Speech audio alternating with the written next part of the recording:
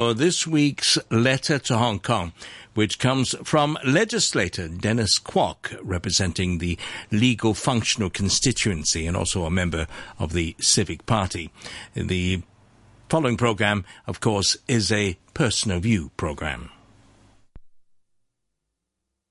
Dear future Chief Executive-elect, this time, 5 months from now, you will be taking up the responsibility of governing and leading Hong Kong for the next 5 years. Although I do not yet know who you are, and certainly hope you are not the incumbent chief executive, I have decided to write to you anyway, and I have unapologetically more than a few words to say. Hong Kong changed drastically as we entered the era governed by the current administration, and it has been tumultuous. There was the white paper, there was the umbrella movement, and there was the Lipo incident, the recent interpretation of the Basic Law by the NPCSC. We see the rise of localism calling for independence of Hong Kong, and the voices of social distress and discontent are ever larger. These events all happened for a reason. Of course, changes in the social and economic environment may have a role in this, yet I cannot help but attribute most of this to the glaring incompetence of your predecessor. Supposedly the bridge of communication between Hong Kong and mainland China, the task of ensuring that principle of one country, two systems continues to flourish rests on your shoulders. As the head of the Hong Kong government, you are the face representing all of the Hong Kong citizens, and I believe it goes without saying that the interests of our city ought to be your priority.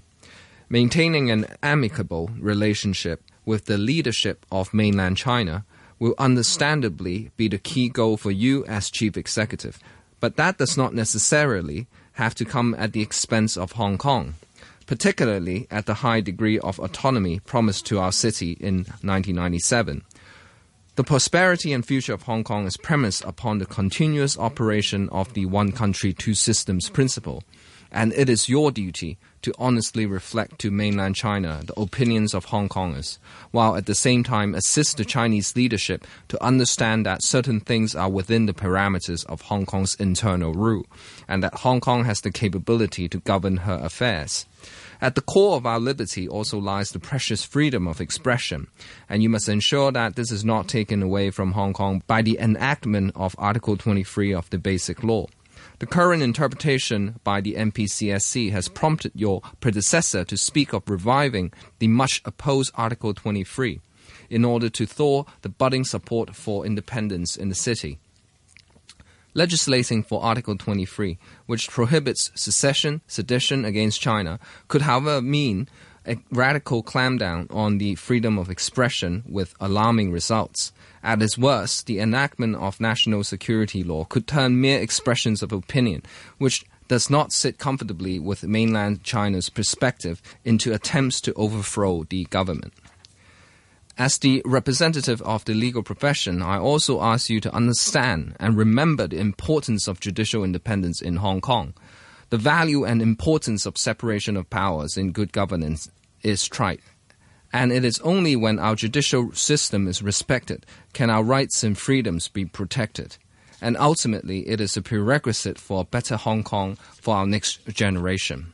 In the powerful position of Chief Executive of Hong Kong, nothing is more detrimental to the rule of law than going beyond the power delegated to the executive office, undermining the independence of our judiciary.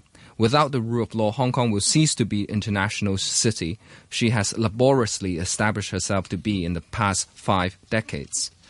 Lastly, and possibly the largest concern to those living in Hong Kong, it is of utmost importance that Hong Kong remains as it is post-2047. We all know that Article 5 of the Basic Law states that the capitalist system and the way of life in Hong Kong shall remain unchanged for 50 years. But we also know that what happens post-2047 have never been publicly stated by Beijing. There is much apprehension as to what will happen to Hong Kong post-2047.